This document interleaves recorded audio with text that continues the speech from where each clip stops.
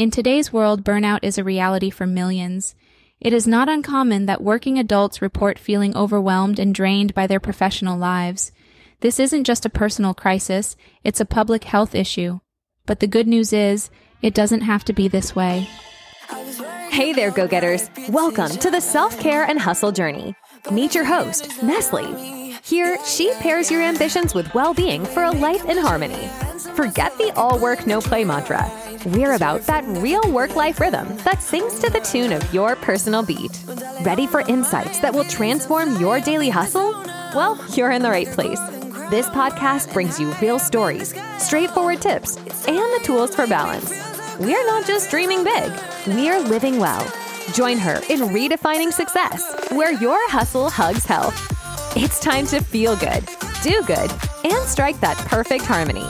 This journey is all about making the good life your everyday life. Are you ready? Settle in, and let's dive into this episode. Have you ever felt like you're just running on empty? Like your job is a never-ending marathon with no finish line in sight? You're not alone. Let me tell you a story. There was once a teacher named Emily. She loved her job and loved her students, but over time, the endless grading, the parent meetings, and the administrative demands started to wear her down. She found herself dreading Mondays, feeling irritable and exhausted. She was suffering, and she didn't even realize it. That's until one day, a simple conversation changed everything. Your job is a part of your life, not the other way around. All right, let's dive in. When we talk about occupational self-care, what comes to mind? Maybe it's taking a day off when you're feeling overwhelmed, or perhaps it's as simple as decorating your desk with photos that make you smile. But occupational self-care goes much deeper than that. It's about creating a sustainable way of working that nourishes, rather than depletes you. It's time to take back control and find joy in what we do. Let's get back to Emily's story. Emily, our overworked teacher, had a turning point during a parent-teacher conference. She met a parent who happened to be a psychologist specializing in workplace well-being. This parent noticed Emily's signs of burnout and recommended a few strategies. Simple things like taking short breaks throughout the day, practicing mindful breathing during stressful moments, and setting clear boundaries between work and personal life. These might sound basic, but the impact? Huge. Within weeks, Emily noticed a change. She felt more present, both at work and at home. She started enjoying her job again. This transformation wasn't magic. It was the power of occupational self-care in action. But don't just take Emily's word for it. Implementing regular self-care practices can reduce stress, improve focus, and enhance overall job satisfaction. This isn't just good for employees. It's good for businesses too. A happy employee is a productive employee, after all. Now you might be thinking, that's great for Emily, but what about me? I'm not a teacher. I work in tech, healthcare, or finance. Here's the thing. Occupational self-care is universal. It's about adapting these principles to fit your unique work situation. And that's what we're going to explore next. Every job has its unique challenges and stressors. What works for a teacher might not work for a software developer or a nurse. But the core principles of occupational self-care, they're applicable everywhere. Let's take, for example, someone working in tech. The challenges here might include long hours in front of a computer, dealing with tight deadlines, and perhaps a competitive work environment. So, how can someone in this field practice occupational self-care? It could be as simple as setting reminders to take regular breaks away from the screen, using ergonomically designed furniture, or engaging in team-building activities that foster a supportive work culture, or consider a healthcare professional. The emotional toll of caring for others, especially in high-stress environments like hospitals, can be immense. For them, self-care might involve debriefing sessions with colleagues, seeking professional mental health support, or engaging in hobbies that provide a mental break from their work responsibilities.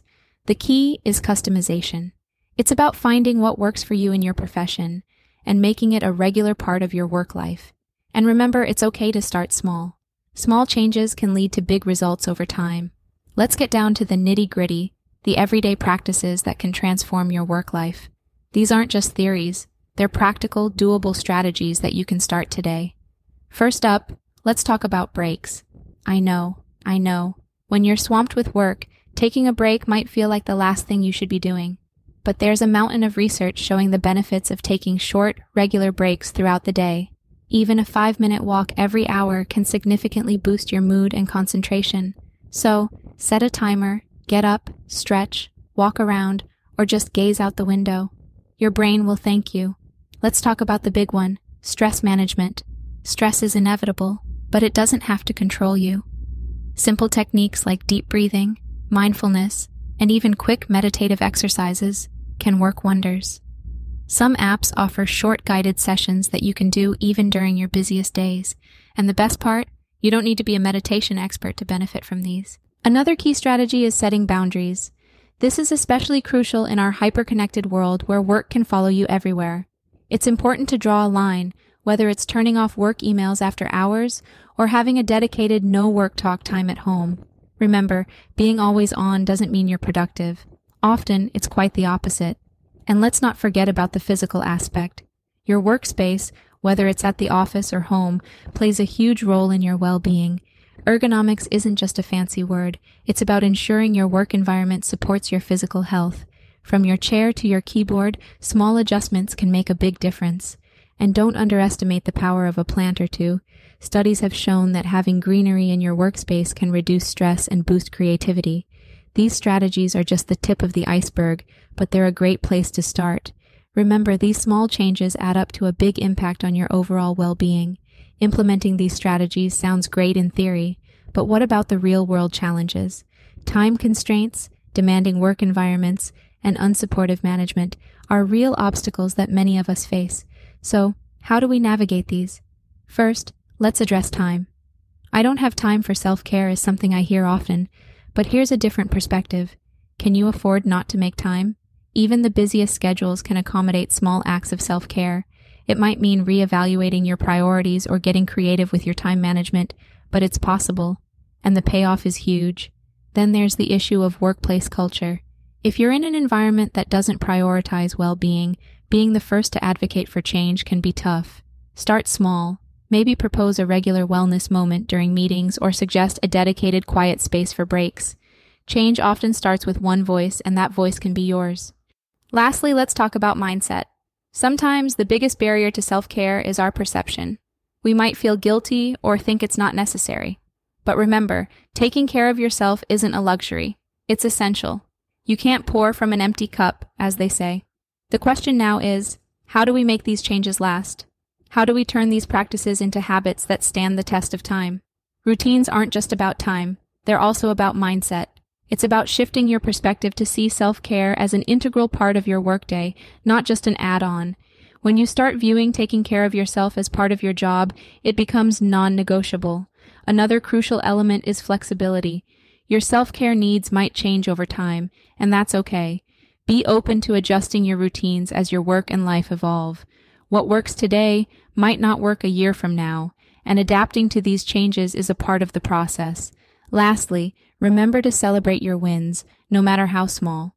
Did you take a 5-minute break to breathe today? That's a win. Did you set boundaries and log off on time?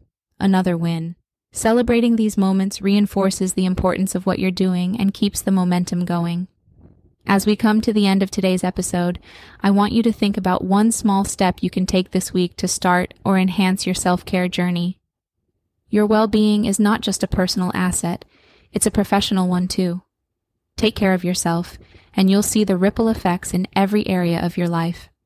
Until next time, remember, the journey of 1,000 miles begins with a single step, no matter how small. You've got this. And just like that, we've reached the end of our time together today on Self-Care and Hustle Journey. Big thanks for joining Nestle. She's been honored to share this time with you. If today's conversation sparked something inside, hit that like and subscribe for more uplifting stories and tips. Your support means the world and helps spread this message of balanced living far and wide to more incredible listeners like you. Craving more? Don't forget to visit www.nestlecream.co.uk for even more resources and tools that will help you craft the harmonious life you're dreaming of. Until next time, keep nurturing your health, embracing the hustle, and remember, the good life is not just a dream. It's your reality waiting to unfold. So take care and let's make it happen. We'll see you in the next episode.